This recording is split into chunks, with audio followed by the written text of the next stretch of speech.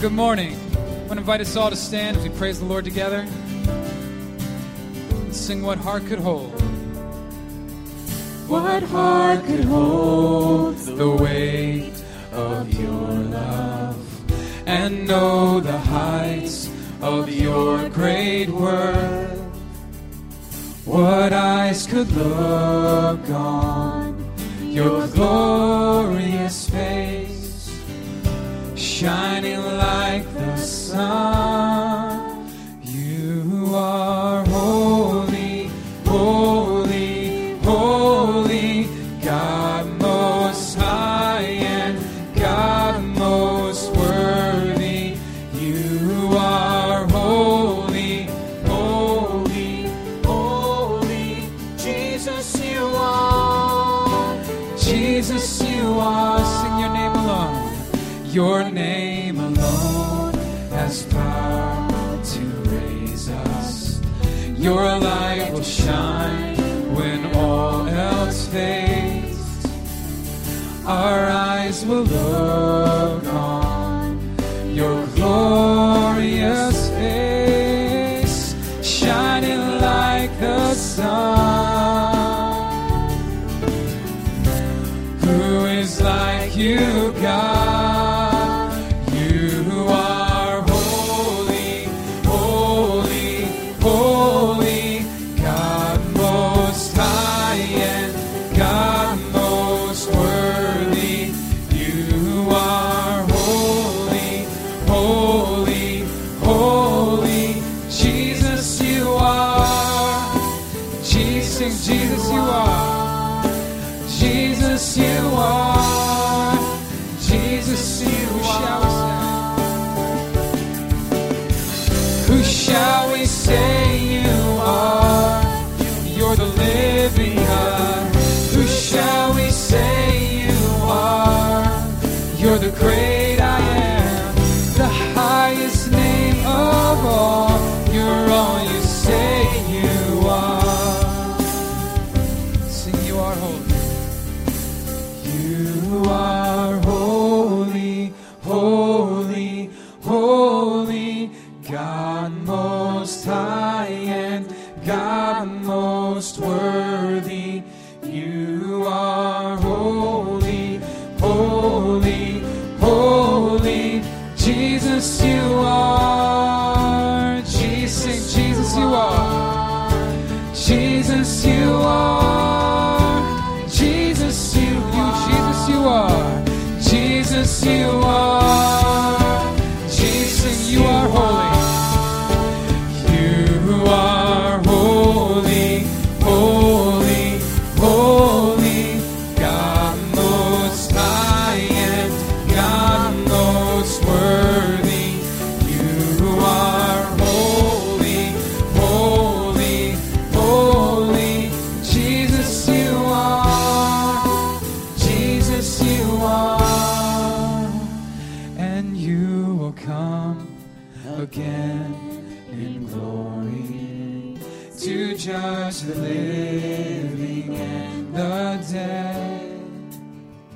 All eyes will look on your glorious face, shining like the sun.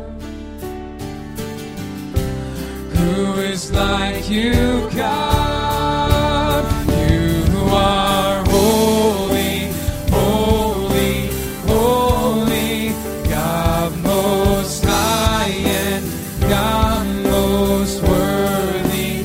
You are holy, holy, holy. Jesus, you are. Yeah, Jesus, you are. Jesus, you are. Jesus, you. One more time. Jesus, you are. Jesus, you are. Jesus, you are. Let's continue to stay standing.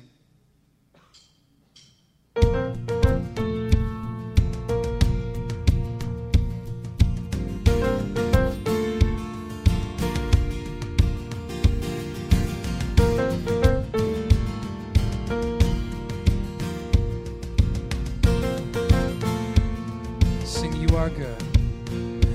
You are good, you are good. When there's nothing good in me, you are love on display for all to see. You are light, when the darkness closes in. You are hope, you have covered all my sin. Let's sing, you are peace. You are peace, when my fear is crippling. You are true, even in my wandering. You are joy, you're the reason that I sing. You are life, in you death has lost its sting.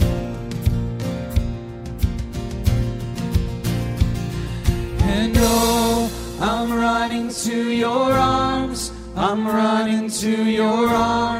The riches of your love will always be enough.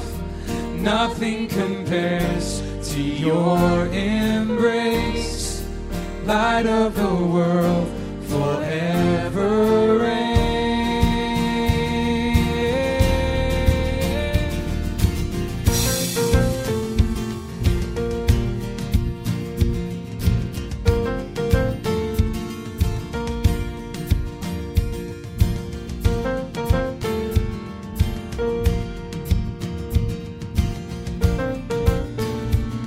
Sing, you are more.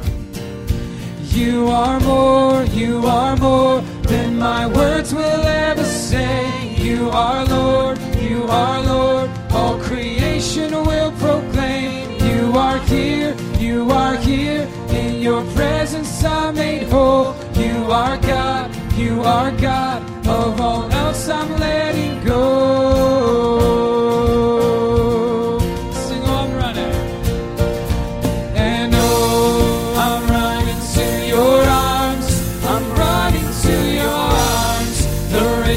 Of your love will always be enough. Nothing compares to your embrace. Light of the world, for sing. Oh, I'm running. Oh, I'm running to your arms. I'm running to your arms. The riches of your love will always be enough. Nothing compares to your embrace. Light of the world, forever reign. Sing, my heart will sing. My heart will sing. No other name. Jesus, Jesus. My heart will sing. No other name. Jesus, Jesus, my heart will sing. No other name. Jesus, Jesus, my heart will sing. No other name. Jesus, Jesus.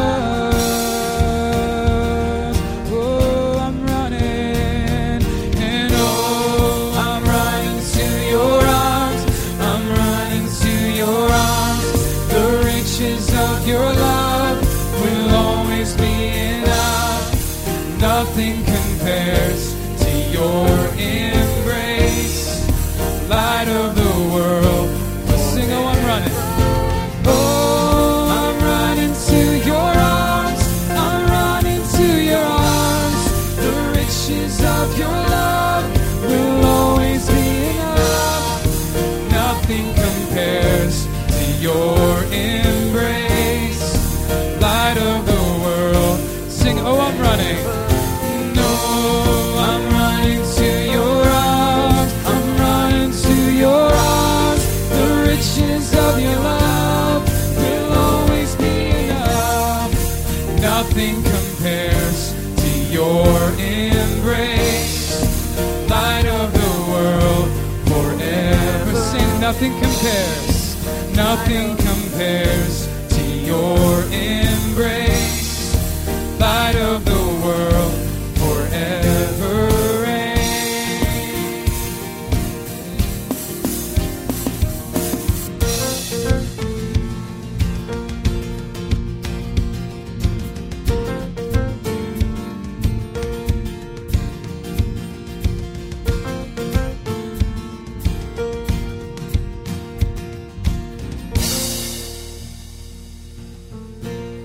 take a moment and greet those around you, please. Amen. Let's take a few moments.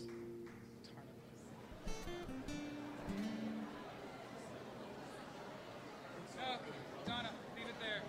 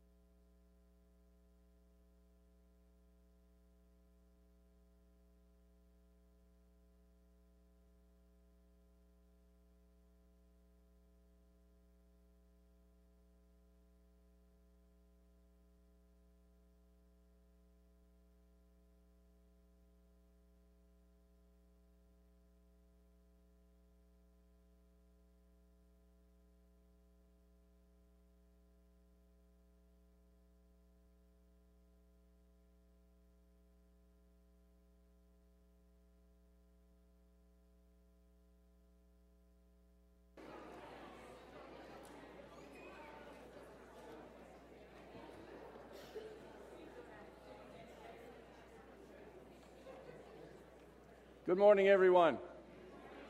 That's enough hugging. Don't you know that spreads germs? And welcome to Alden Union Church, and special welcome to any of you who may be visiting with us this morning. If you are a visitor, maybe your first time in a long time, we have a packet of information we'd like to put into your hands. If you just raise your hand, Pastor Kevin will see to it that you get that information. So just raise it until he finds you. There's a little card we'd like for you to fill out. If you put that in the offering plate later, then we can acknowledge your visit by letter, which we would be very privileged to do. Some big things are happening at Alden Union Church, and I'd like to take you through a few of them, make sure that you don't miss them. Some of them are in the bulletin, some of them are not. But first of all, let me ask you to pass the friendship pads too before we get into the announcements. So if you pass that down your row and learn the name of each person in your row so that you can greet them by name later on.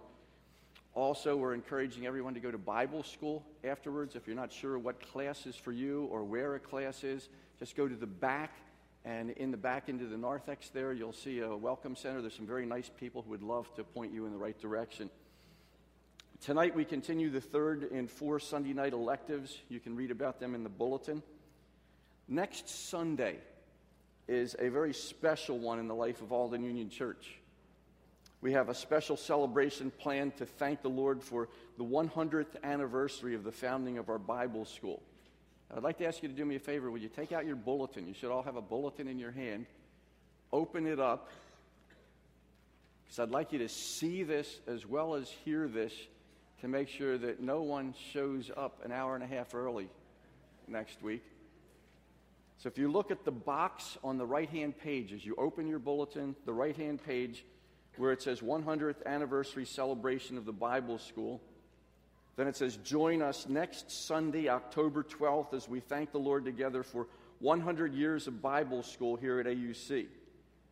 That morning, we will unite our morning worship and Bible school times into one combined service from 9:45 until 11:15 a.m., followed by a luncheon together down in Fellowship Hall, to which everyone is invited. And parents of children in grades 1 to 5 should note that their children will stay with them for the entire service. So whatever you have to do to sedate them or what you normally will... No, I'm just kidding. Okay, so please don't go and complain about that somewhere. In addition, it's very important that everyone remember next week the ministry of remote parking. We talk about that a lot, and especially as the weather gets more severe, as it might. If you're an optimist, we'll get a lot of snow this winter. Otherwise, we might not.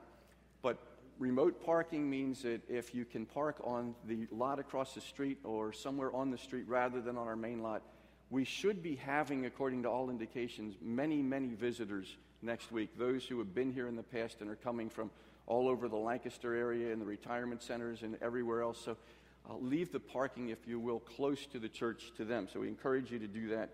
And also, please remember to write up your memories or reflections for the memory book that we're compiling. That goes for current members as well as old timers. And we're looking still for memorabilia, pictures, that sort of thing, and the person to contact is in the bulletin. Please read the announcement about Alden Cares in the bulletin. It's carefully worded. It gives us great information. We're trying to meet an extensive and growing need for food for our church families and for our community. Special emphasis during the first week of every month, which this happens to be our first Sunday to do that. So what is needed will change monthly. This month's needs are in the bulletin along with the locations of the food receptacles, but the need is increasing. That means that our love has to be increasing as well. So please read that very carefully. There's also a couple of announcements in the bulletin that are, and this is wonderful, that have to do with Christmas, the holiday season already. There's help for those dealing with grief during the holidays. So read about that Surviving the Holidays meeting coming up on November 6th. And also, ladies, don't miss the Winter Tour, Yuletide House Tour, and Downton Abbey exhibit on November 29th. All the information is in there. And ladies, today is the first day to sign up for Side by Side. You may do that at the women's ministry table across from the nurseries, a little bit further past them on the way to the chapel. And we have this announcement to make. Dora McAllister went home to be with the Lord early on Friday morning. There will be a service for her on Saturday at 12:30 p.m., preceded by visitation of the family from 10:30 a.m. until 12:30 p.m. Dora McAllister at age 98, and in her final day, still witnessing to people about the Lord and desiring people to come to know the Lord Jesus Christ. One other note of importance, as Chuck comes up here, he's going to lead us in prayer. One other note of importance, our ESL that you've been praying for. English is a second language. We had 17 registered to come on Thursday night. 26 came instead. It's already a growing ministry, and it's just started. So pray for that ministry, if you will.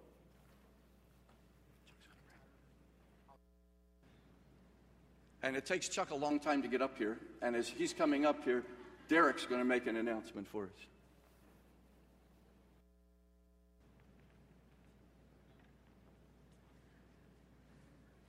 Just a reminder that our cantata rehearsals start on this Thursday. And this Thursday is a preview, so just come and you can just listen through. It's something you might want to be a part of. So we're starting this Thursday at 7:45 down in the choir room. Hope to see many of you there.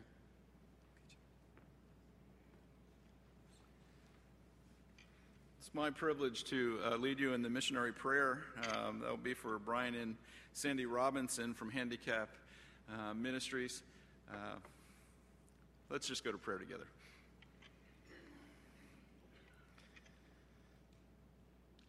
Father, I thank you that we can approach you in such a way that we know that because of your character, because of who you are, because of the great love that you have for us, that we can't even begin to comprehend. The Lord, we can approach you with boldness, with assurance, and were it not for your character and for who you are, that would be nothing short of arrogance. But you love it when we come to you and pray. And I just thank you for that relationship that we have with you. Lord, I thank you for Dora McAllister, Lord, and just for that life that shined so bright through all her years. And, boy, Father, I just can't wait to see her again sometime in glory. So I just ask your blessing particularly on the family as they grieve the loss but celebrate the life. And again, I just thank you so much for her. For those who we've highlighted in our bulletin this morning, we do pray for Bruce Lefferts, your soldier in our Navy, serving in Italy, Lord, that I pray that you will keep him safe out of harm's way. But also, Lord, that he would sense your presence with you as he serves our country, that you give him wisdom and grace as he just interacts with other men and women who are serving in the military and who are not serving in the military. Think of Hope Chambly and Andrew Crawford away at college, Lord. That education is always about a battle for the mind and of the heart, and that they would sense your presence with them, that you give them clarity of thinking as they wrestle with issues, as in education you do and you should. Lord, that you would marry them to your absolute truth as they process all the information, all the data, all the things that they need to do as they are away at school. Father, I thank you for Dan Hegman. And Lord, for calling him to being on the board of elders. I thank you for his presence, what he brings to that board.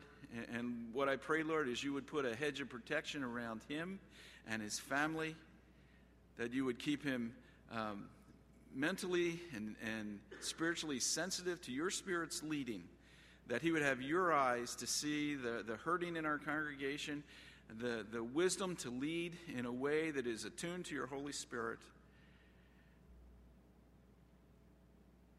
And then finally, Father, I would just pray that you would be with Brian and Sandy Robinson as they serve to you with handicap ministry.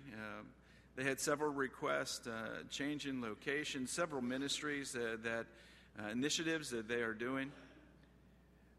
Father, again, they represent you and us as they are missionaries from us.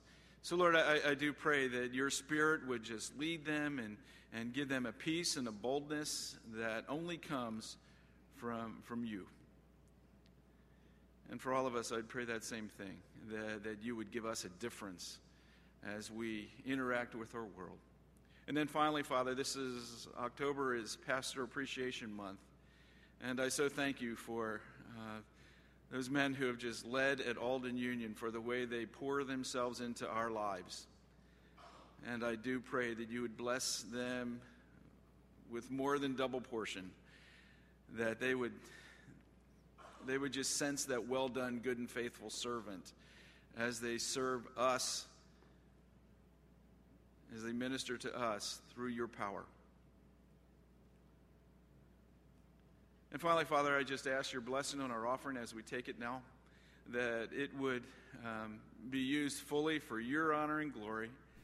Bless those who give, and certainly bless the offering itself, to use it for your full honor and glory and for the glory of your Son. So what we do, we commit to you for that ends. Just pray all these things in Jesus' name. Amen. Good morning. This song is called You Are Mighty. How many of you would agree that the Lord is a great God and he is mighty in all that he does? The scriptures over and over confirm his mightiness. There are some verses out of Psalm 104 that says, Bless the Lord, O my soul.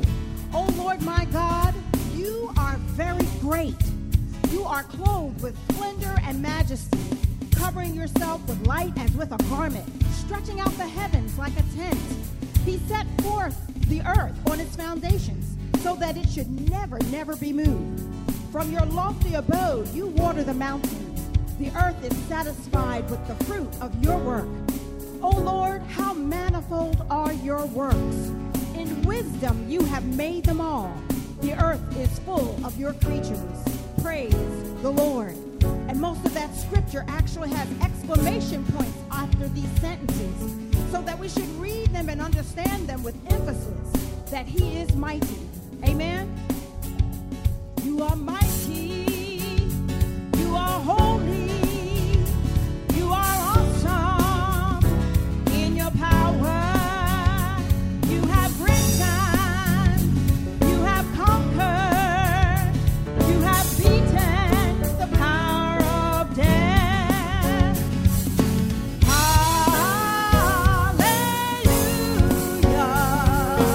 We will rejoice.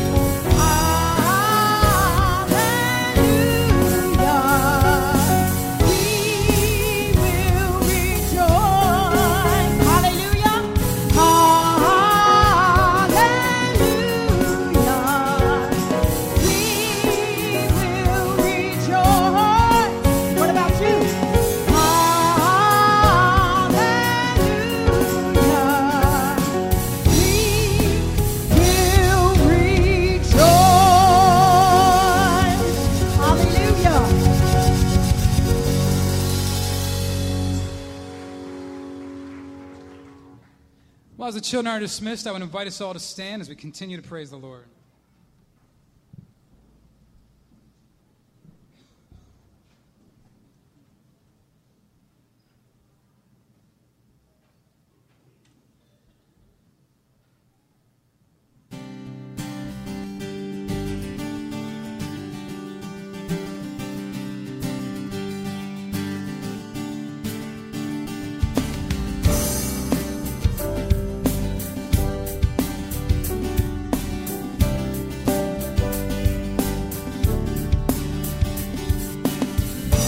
Before the world was made, before you spoke it to me, you were the King of Kings. Yeah, you were, and now you're reigning still, enthroned above all things. Angels and saints cry out, we join them as we sing, glory to God, glory to God. Glory to God forever. Glory to God. Singing glory to God. Glory to God forever. Yeah.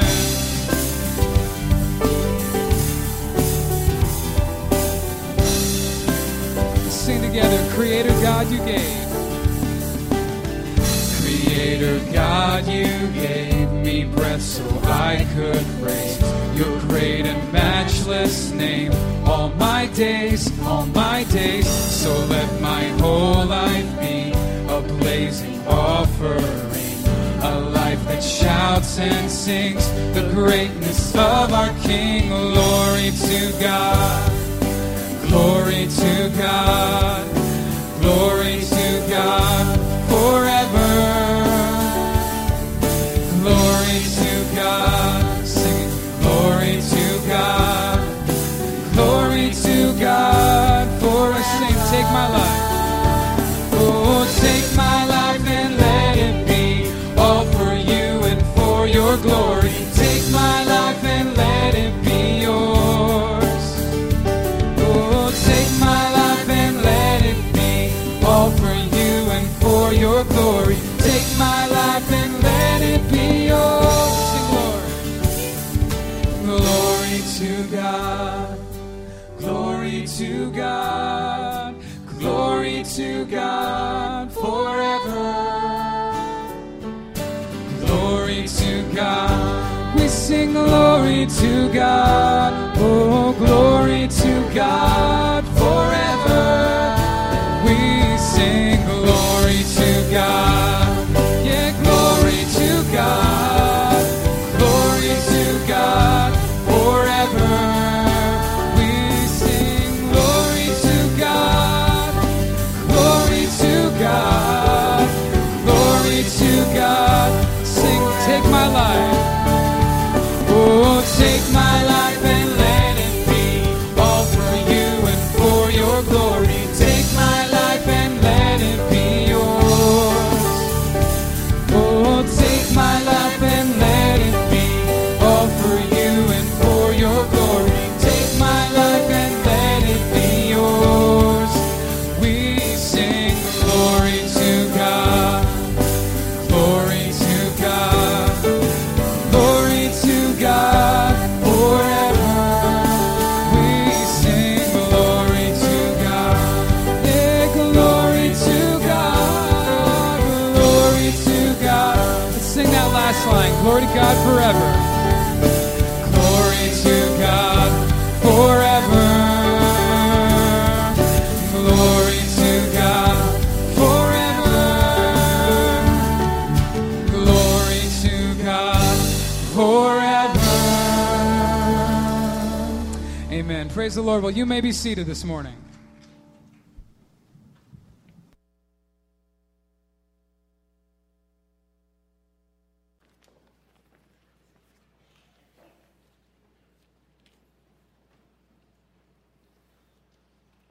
Let's join together for prayer.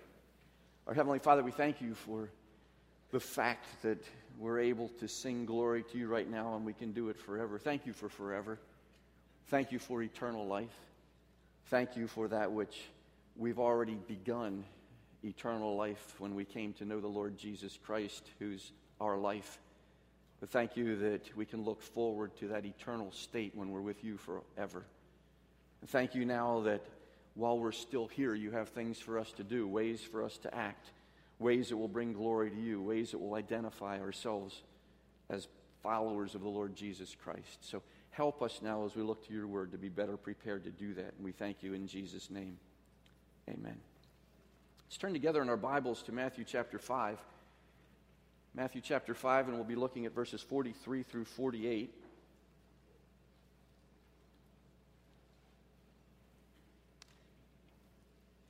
These are the words of the Lord Jesus.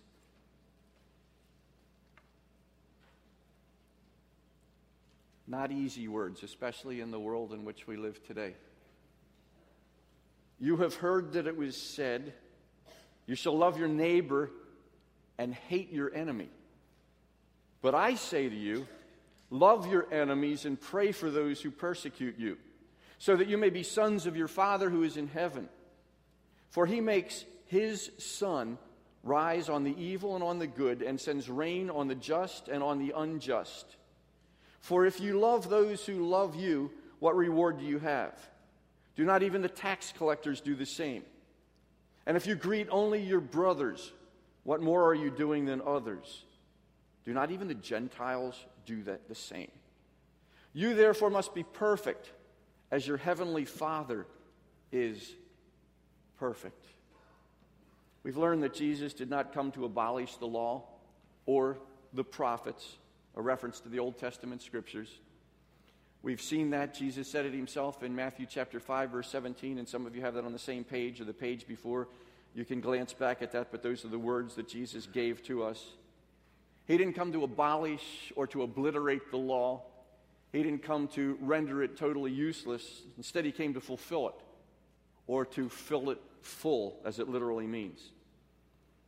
Over the course of several months, we've looked at 6 ways Jesus fulfilled the law and the prophets. One of the ways was by giving teaching that furthered or strengthened the intentions of the original commands. There are 6 examples of how he did this in Matthew chapter 5, and if you glance through, if you have headings, you'll see them. If not, you'll see them anyway. We've looked at 5 of those examples: murder, adultery, divorce, oaths, and retaliation. And this week we're going to look at the 6th example, loving our enemies. When you think of an enemy, what do you think of? So, picture this in your mind. When you're thinking of an enemy, are you seeing the man in the black robe with the black mask, wielding that small sword or long knife in his hand, standing behind the American journalist Stephen Sutloff? Now, some of the pictures may be a little disturbing, but they could have been a whole lot more disturbing. I tried to pick the tamest ones, but when you're thinking of an enemy, is this what you're thinking of? And what are you thinking when you see a picture like this? What are your thoughts? What are your emotions? What's going through your mind right now when you see something like that? Or when you're thinking about ISIS right now and thinking about, this is not a beheading, and I didn't want to put that on there, but the beheading of children or shooting of individuals who have done nothing other than be Christians or be infidels to the faith of those who are doing that. Or maybe when you're thinking of an enemy, maybe you go all the way back to 9/11 and you relive some of the horrors of the 4 plane crashes, and you think in terms of American lives being lost here on our planet under attack, thinking in terms of that kind of enemy. Or when you're thinking of an enemy, maybe you're thinking about those who persecute the church around the world. It's not a new thing, but it is something that is currently going on. And there are a lot of graphic pictures that I waded through in order to select the ones that would be, I think, less disturbing than others. But I think all of us in our minds are going to places right now where we're thinking about enemies. We're thinking about enemies on a worldwide scale. We're thinking about those who are attacking believers in the Lord Jesus Christ, those who are attacking innocent people, those who are under attack. And they're under attack because there are some who don't like the fact that they're not Muslim or they're not who they are, and that's enough to persecute them. thinking in terms of what goes on in Iraq and Syria and Afghanistan and Nigeria and places all over our world. So if you're thinking of these kinds of enemies, the message today may be very hard for you to swallow, because these are very hard images to dismiss easily from our minds. It may not be easy to find love for enemies and have a desire to pray for persecutors, but isn't that what Jesus said? Do you remember the part? But I say to you, love your enemies and pray for those who persecute you. Does that include people like we saw here? The first picture of the man in the mask. Do we have to love him? Do we have to pray for him? Isn't that what Jesus said? Isn't that what Jesus would do? Isn't that what Jesus did? And yes, we have to do that. Well, let's see what Jesus said and put this all into context, because some of us, I think, need some more convincing. Because, as I said before, this is not easy to swallow when we've got to love enemies. So, what did Jesus say? First of all, he said, you have heard. This is verse 43. You have heard. Well, the question is, what had they heard? Easy answer. They had heard that it was said to love your neighbor and hate your enemy. That's what they had heard. That was what the rabbis had been inferring and teaching. Love your neighbor and hate your enemy. Now, on a human level, doesn't that make a whole lot more sense than what we've been saying so far? You hate your enemy. That's the nature of the word enemy. It's somebody that you're opposed to. It's somebody that would do you evil, immense evil. So humanly speaking, it makes a whole lot of sense to hate that enemy. Well, where had they heard that? Love your neighbor and hate your enemy. Where had they heard that? You remember, as we've been going through Matthew chapter 5, a lot of what they had heard had been a commandment in the Scriptures that had been abused and misused and switched around over the years. But what they had heard here was not anywhere found in the Old Testament Scriptures. It was exactly the opposite. It was commanded by the law to love your neighbor. That part is true. But it became inferred by the Jewish religious leaders that to love your neighbor meant you should hate your enemy. Unfortunately, the rabbinic tradition had truly perverted the teaching of the Old Testament. If you look on the screen at Leviticus chapter 19, verse 18, here's what they would have been told. Here's what they should have known. You shall not take vengeance or bear a grudge against the sons of your own people, but you shall love your neighbor as yourself. I am the Lord. Notice that it included there as yourself. Love your neighbor as yourself.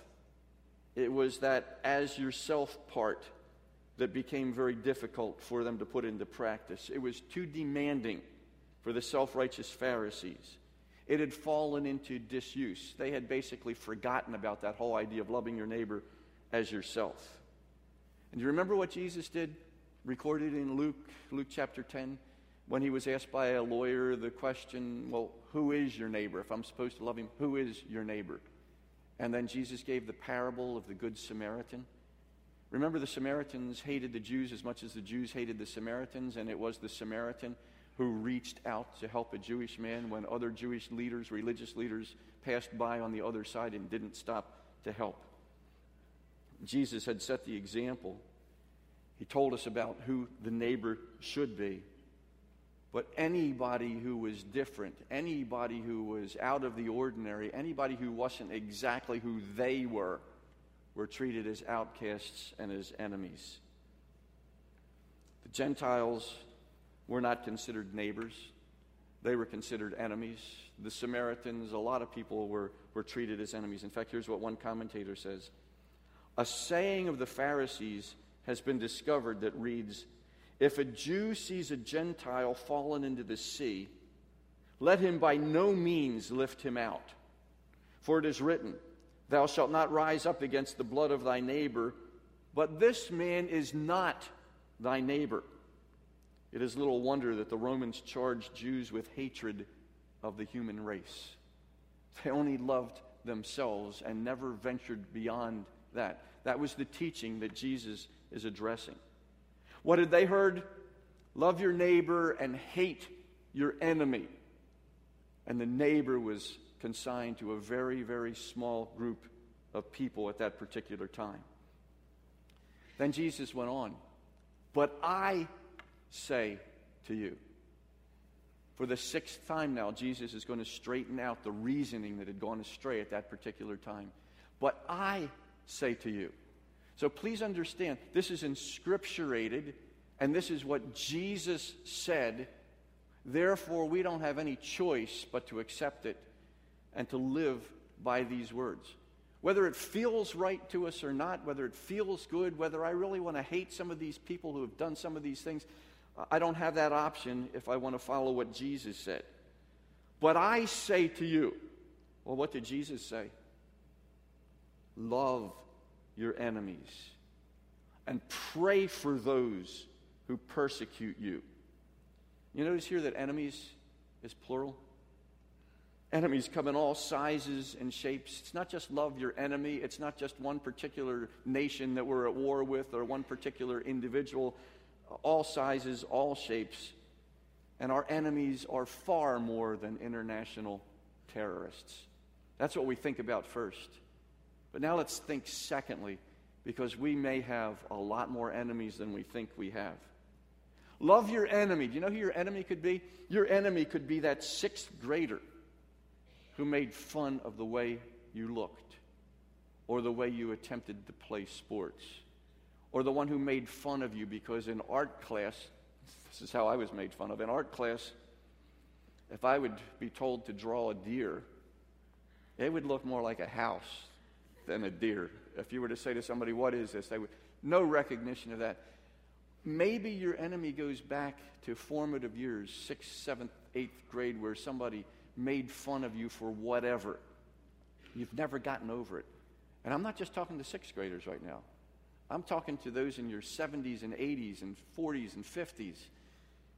Maybe it was a 7th grader who bullied you back then, who in your mind, whenever that name appears, is still an enemy.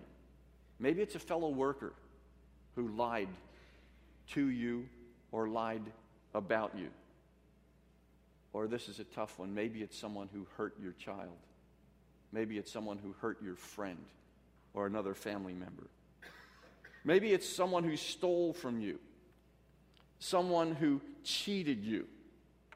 Someone who got what you deserved, whether it be recognition of some kind or anything else. Maybe it's somebody who broke a solemn promise to you, let you down, pulled the rug right out from under you.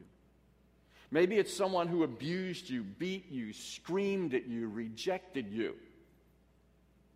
You see what I mean when I say that enemies come in many sizes and many shapes and many forms?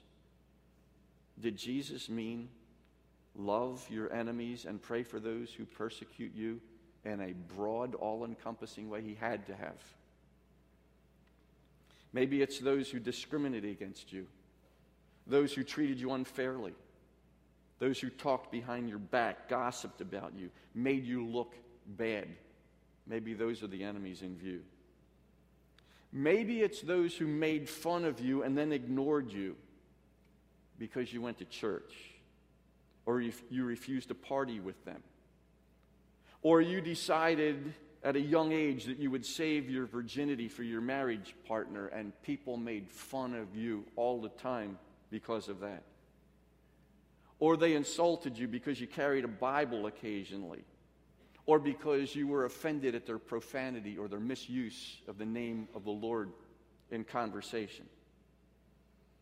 Maybe because to the people around you, often you were a holy roller, a goody-goody two-shoes, a deacon Dan, a religious fanatic, a cultist, a Jesus freak, or worse. Now let me ask you a very introspective question that all of us have got to ask and answer in our lives. A very introspective question is, how do I know whether I consider someone my enemy? How do I know that? How do I know what God's pointing a finger at here this morning? Well, a good place to start is to ask yourself this question. Whose name or what group came into your mind when we first began this discussion this morning? How do I know whether I consider someone my enemy? Because that name's in your mind already, or that group of people is in your mind right now. Ask God to make it clear, but ask God, who are my enemies? Who are those that I need to apply this message to? Love your enemies and pray for those who persecute you. I'm looking at some of the images that we saw on the screen. They're still in my mind. Do I need to pray for that guy in the mask? And it happened again this weekend. Do I need to pray for those people when I get so incensed when I see what they're doing? They've got somebody tied up and they're about to cut off a head. Do I need to pray for that person? Do I need to pray that God would rain fire down on his head, or do I need to pray for his salvation? Do I need to pray that God would bring somebody into his life that would help him to see the light? And I think you know the answer to that. I think you know because of what Jesus said. Now imagine how these words of Jesus must have been shocking. But maybe you don't have to be imagined, because maybe you're being shocked even yourself right now, because you hadn't given thought to this idea that some of these enemies are the very ones that I need to be praying for, and I need to be loving them in whatever ways that I can. Love my enemies. Love them. Do you notice Jesus didn't say tolerate your enemies?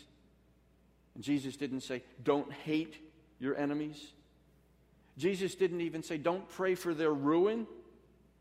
He says love them. Love those enemies. One commentator puts it this way.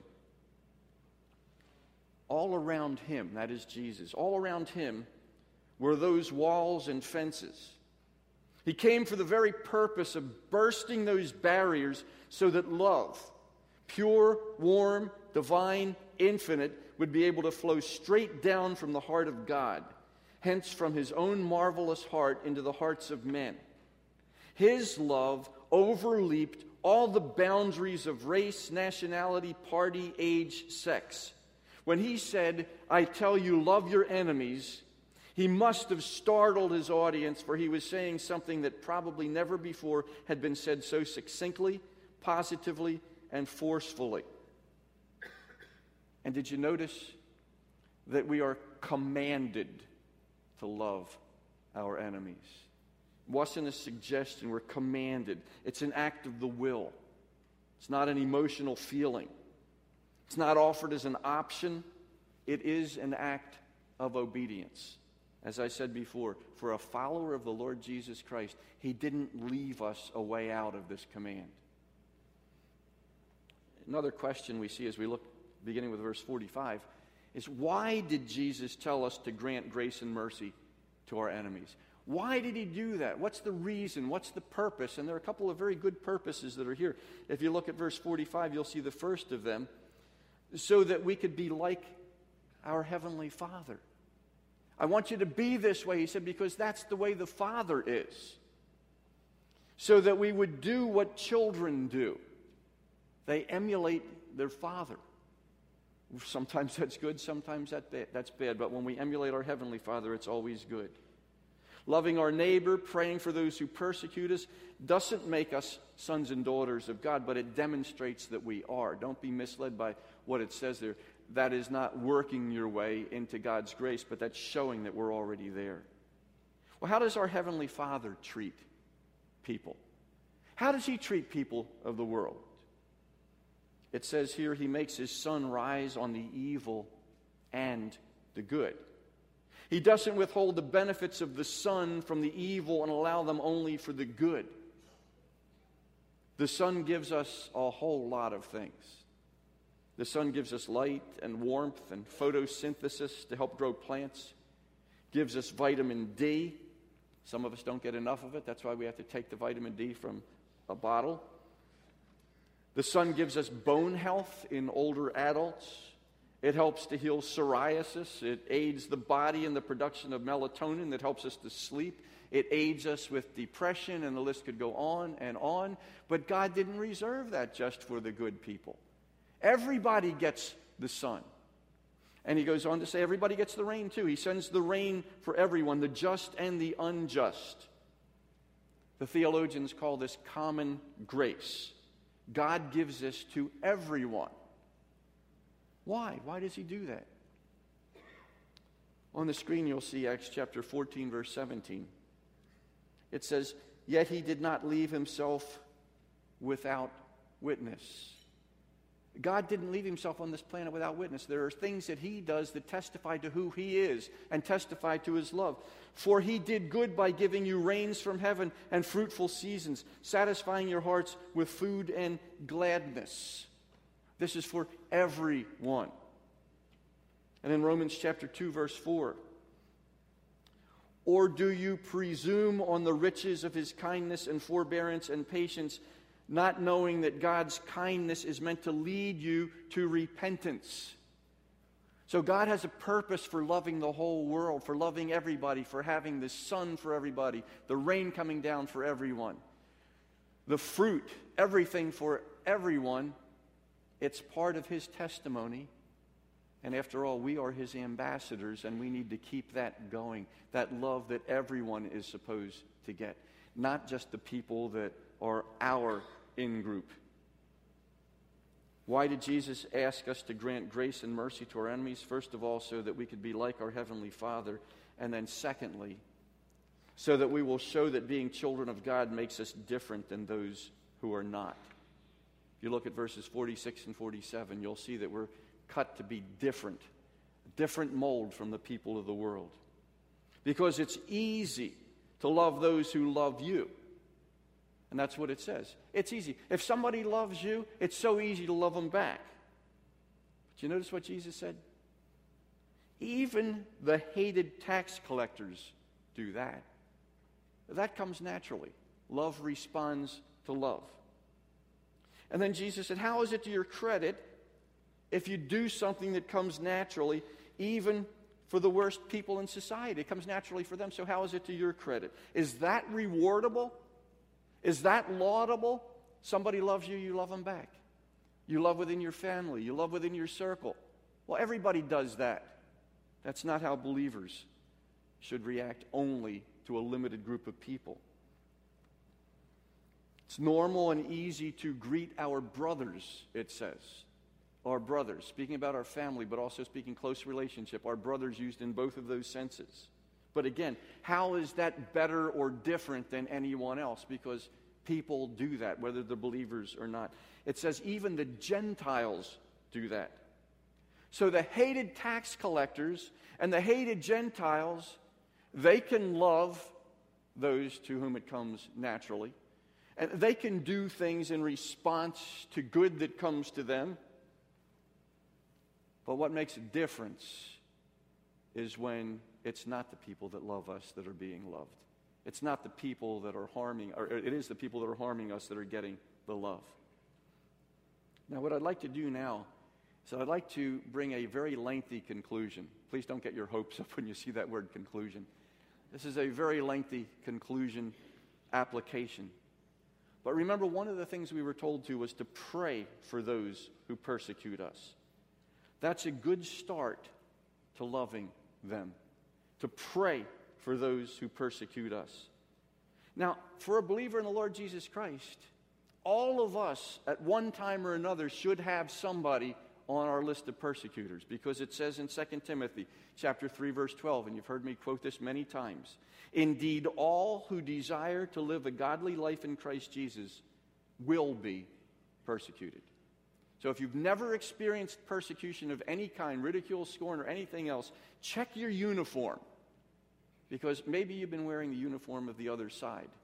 Maybe you haven't been living a godly life in Christ Jesus, so nobody cares. So nobody's going to persecute you. Nobody's going to say anything against you or about you. Praying for those who persecute you. Practical application. I want to share with you an article that I read just this week in Voice of the Martyrs, a little magazine that they produce. Something to me that was very incredible. I'm going to share it to you at length. I don't ordinarily do that. But this is written by an individual who was having a very, very difficult time, and you'll see. His name is Habila Adamu.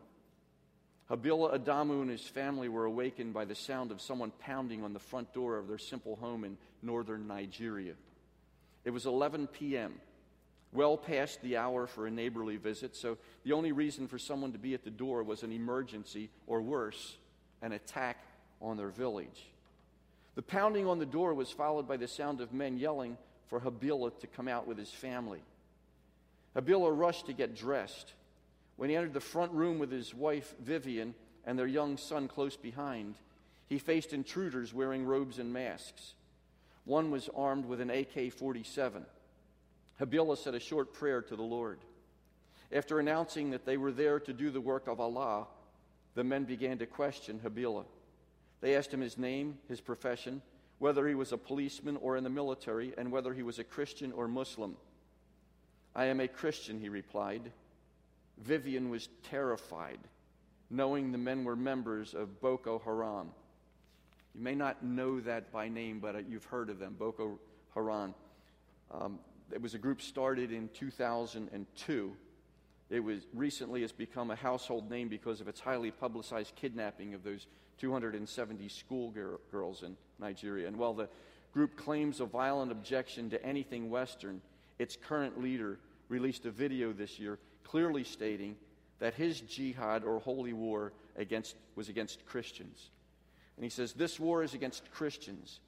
I mean Christians, generally the infidels. Allah says we should finish them when we get them." That's who it was that was at his door and now in his house. The intruders told Habila that they were giving him the opportunity to live and live a better life if he would only become a Muslim and say the Shahada, which is what Islamic professors of faith will say. There is no God but Allah, and Muhammad is his messenger. They even asked him to join them as a member of Boko Haram. All the while, Habila was prepared to die. "I am a Christian and will always remain a Christian," he replied, "even to death." Turning to Vivian, one of the men said, "If your husband does not cooperate with us, you will watch him die." Believing that her husband's death was imminent, Vivian cried out with fear and grief. The intruders repeated their offer to Habila, and he again refused. "Your husband is stubborn," the men told Vivian. They asked her why she couldn't convince him to deny Christ and live a good life. "Don't worry," Habila told his wife as the rifle was aimed at his head. "The death of a Christian is a great gain, not a loss." The men looked back at Vivian and demanded that she bring them all the money they had. She scoured the rooms of their small home, grabbing anything of value that she could find in hope that the men would be satisfied and spare her husband's life. But it wasn't enough. The man with the AK-47 placed the barrel next to Habila's mouth. "Since you refuse to become a Muslim," he said, "here is your reward." Then he pulled the trigger. Habila fell to the floor as blood streamed from his face. Vivian cried out in horror. "Shut up, woman," yelled one of the attackers. "If you try to get help, we will find you and kill you and your child." The men kicked Habila's leg to make sure he was dead. Satisfied that they had done Allah a service, they chanted, "Allahu Akbar," Allah is great, and then left the house. Minutes passed, and the pool of blood expanded around Habila's body. As Vivian cried over her husband, she heard him gasp, "I am still alive. Please get help." Her heart filled with hope as she rose quickly from the floor. She struggled to open the door of the fence in their yard before realizing the attackers had locked it. She finally managed to leave the house and run to her neighbor's home. The neighbors called the police for help, but they never arrived. Habila didn't get to a hospital until 6 a.m. the next morning. During that attack in November 2012, Boko Haram raided the homes of more than 30 members of Habila's church. All of them refused to convert to Islam, choosing to die rather than turn their backs on Christ. Habila and his family were the only survivors. Habila was transferred to several hospitals in an attempt to get him the medical attention he needed. When his medical records were later reviewed by Voice of the Martyrs medical worker, Dr. Jim, he said, "It is only by God's grace that he survived." Habila was scheduled to undergo a bone graft to repair his cheekbone, which was destroyed by the bullet. But before doctors began the operation, they were shocked to see that his cheekbone had healed. There was no need for the graft. Today, Habilah continues to share his testimony with others. Here's the point. That's why I shared the story. What kind of an attitude should he have toward those people who came in and shot him in front of his family? What kind of an attitude might you have? And I know it's very hard to imagine that situation. Here's why I'm sharing this. When a Voice of the Martyrs worker asked him how he feels about those who shot him, he said, "We are condemned criminals. Christ died for us. He loves us. That's why we must show that love to the people that hate us. Since that day, I pray to God, God forgive them. God forgive them. My prayer is that they will know the truth and be saved, not to be condemned. I love them. Even if I have the opportunity to see them, I will hug them and I will pray for them." When asked how he could forgive the men who tried to kill him, Habilah replied, "Because Christ is love. The God I am serving is love. He commands us to love each other."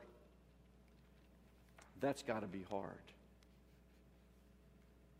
Now think about the enemy that came to your mind. Did the enemy do anything approaching that?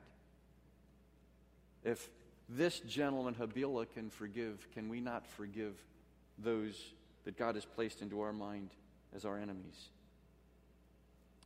The conclusion we find is in verse 48. "You therefore must be perfect as your heavenly Father is perfect." It doesn't mean without any sin, and you know that. You understand that the word perfect there is a Greek word, teleos. We've heard it many times. It means to reach an intended end or a completion, often translated mature, but here it's translated perfect, and it actually means perfect. We're supposed to be perfect as our Heavenly Father is perfect. That is, there's a standard that is there, and that's what we try to achieve. That's our ultimate aim, is to be like Him. Why did Jesus ask us to grant grace and mercy to our enemies? One of the reasons is so that we can show that we're children of a Father who is perfect. Is it possible to do what it says here? No. Not possible to do it entirely 100%, but that should be our target. We should always be heading in that direction. And no one should be dismissing this teaching, throwing it out. The teaching all through the Sermon on the Mount, saying that's unreasonable, it's too hard. It's so difficult, I'm not even going to try. No, what we have is we have a standard. We have a standard to look up to, and we have a Holy Spirit. We've got power. We don't have to be like everyone else. We can be like the Lord. We were involved years ago in some marches where we were holding some placards and we were trying to promote pro-life. During that time, there were a lot of demonstrations. There were a lot of things that were going on.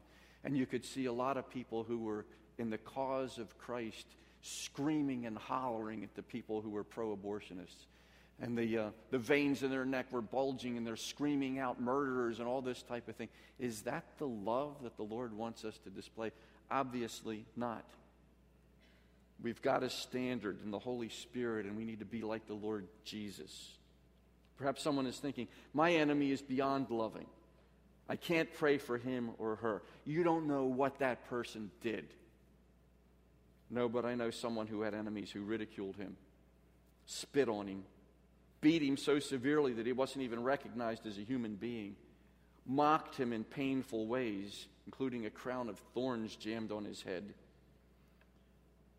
That's someone who was then nailed to a cross. I know someone like that, and I know what he said. Father, forgive them, for they don't know what they are doing. That's the standard that we've been given. That's what we're to look up to. Joe Stoll said this: if you were to ask me who I am, I'd tell you that I'm a follower of Jesus. But I have to admit, at times, following him is a real challenge. And then he reviews where we've been in Matthew 5 for us. He says, Jesus tells me to do things like rejoice when I'm persecuted, to turn the other cheek, to give to someone who wants to take from me, to love my enemies, to bless those who curse me, to do good to those who hate me. This kind of lifestyle seems very upside down to me. But I've come to realize that he's not upside down. I am. We have all been born fallen and broken. Being twisted by sin, our first instincts are often wrong, which inevitably leaves a big mess. We're like toast slathered with jelly that has fallen upside down on the kitchen floor. Left to ourselves, we can make a pretty big mess of things. Then Jesus comes along like a divine spatula, scrapes us off the floor of our sinful ways, and turns us right side up. And as we follow his right side up ways, we discover that turning the other cheek keeps us from getting caught in a brawl, that it is more blessed to give than to receive, and that dying to self is life at its best. After all, his ways are not our ways. And I've come to realize that his ways are always best. Let's stop right now before I close in prayer. Give each of us a moment to pray for an enemy, or two, or three, as the first step in loving. It's the first action. Somebody's in all of our minds. Let's take a moment silently and pray. And please don't stop. But just now, we'll prime our pumps, and I'll close in prayer in just a moment.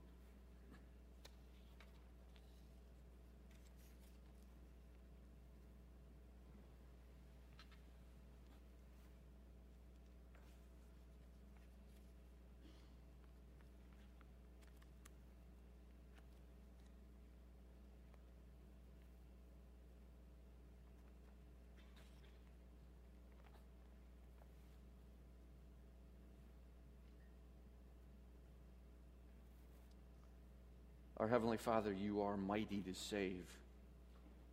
And we're asking you right now for particular individuals that we may have been able to assign the term enemy to. Will you be mighty to save them, to give them not just a good life, but an eternal life with you as well? Doesn't matter what they've done or continue to do, we're asking that you save them.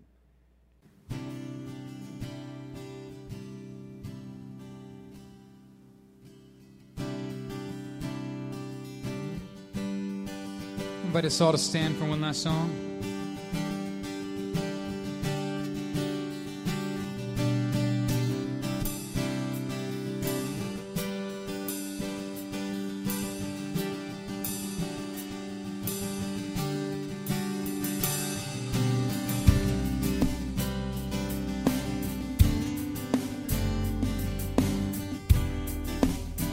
Let's sing together. Everyone needs compassion. Everyone needs compassion, a love that's never failing. Let mercy fall on me. Everyone needs forgiveness, the kindness of the Savior, the hope of nations. Yeah. Sing Savior. Savior, he can move the mountains. My God is mighty to save. He is mighty to save. Forever, author of salvation. He rose and conquered the grave. Jesus conquered the grave.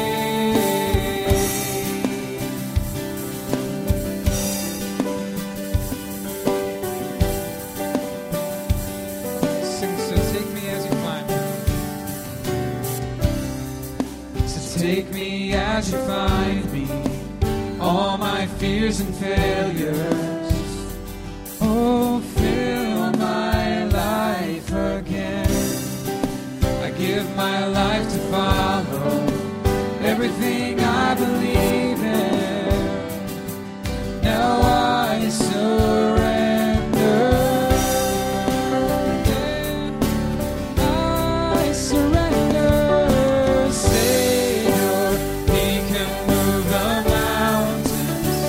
My God is mighty.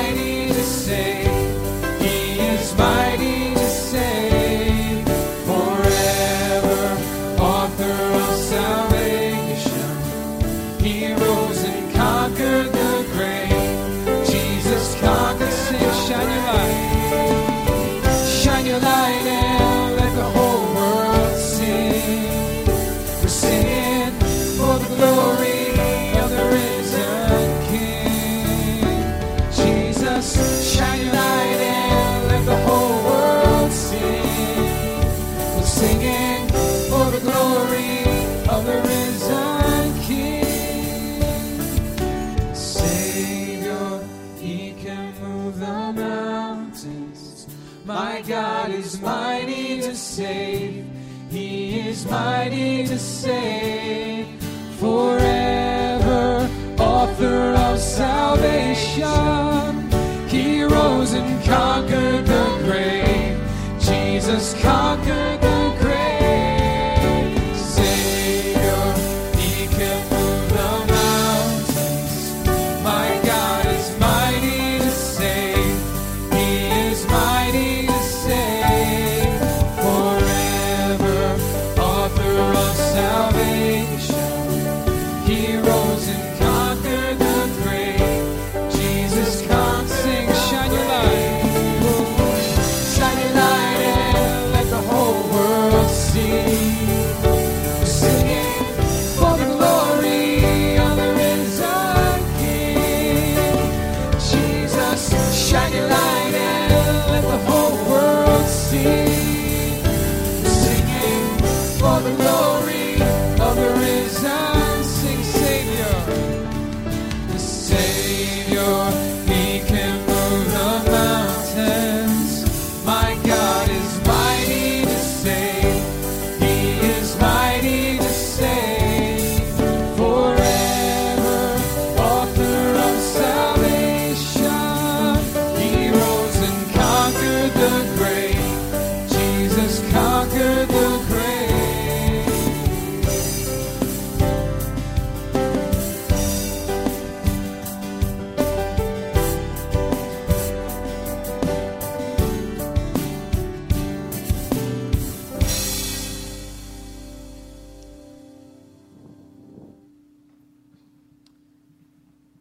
Heavenly Father, thank you that everyone does need compassion and everyone does need forgiveness. I want to pray for the man in the mask. I would pray that he would experience your compassion and your forgiveness as he's called to repentance and bows before you, a holy God. I pray that you would bring into his life the truth and light his life, as well as all the other ones that we've been praying for now, because Jesus told us to, and we thank you in his name. Amen. Savior,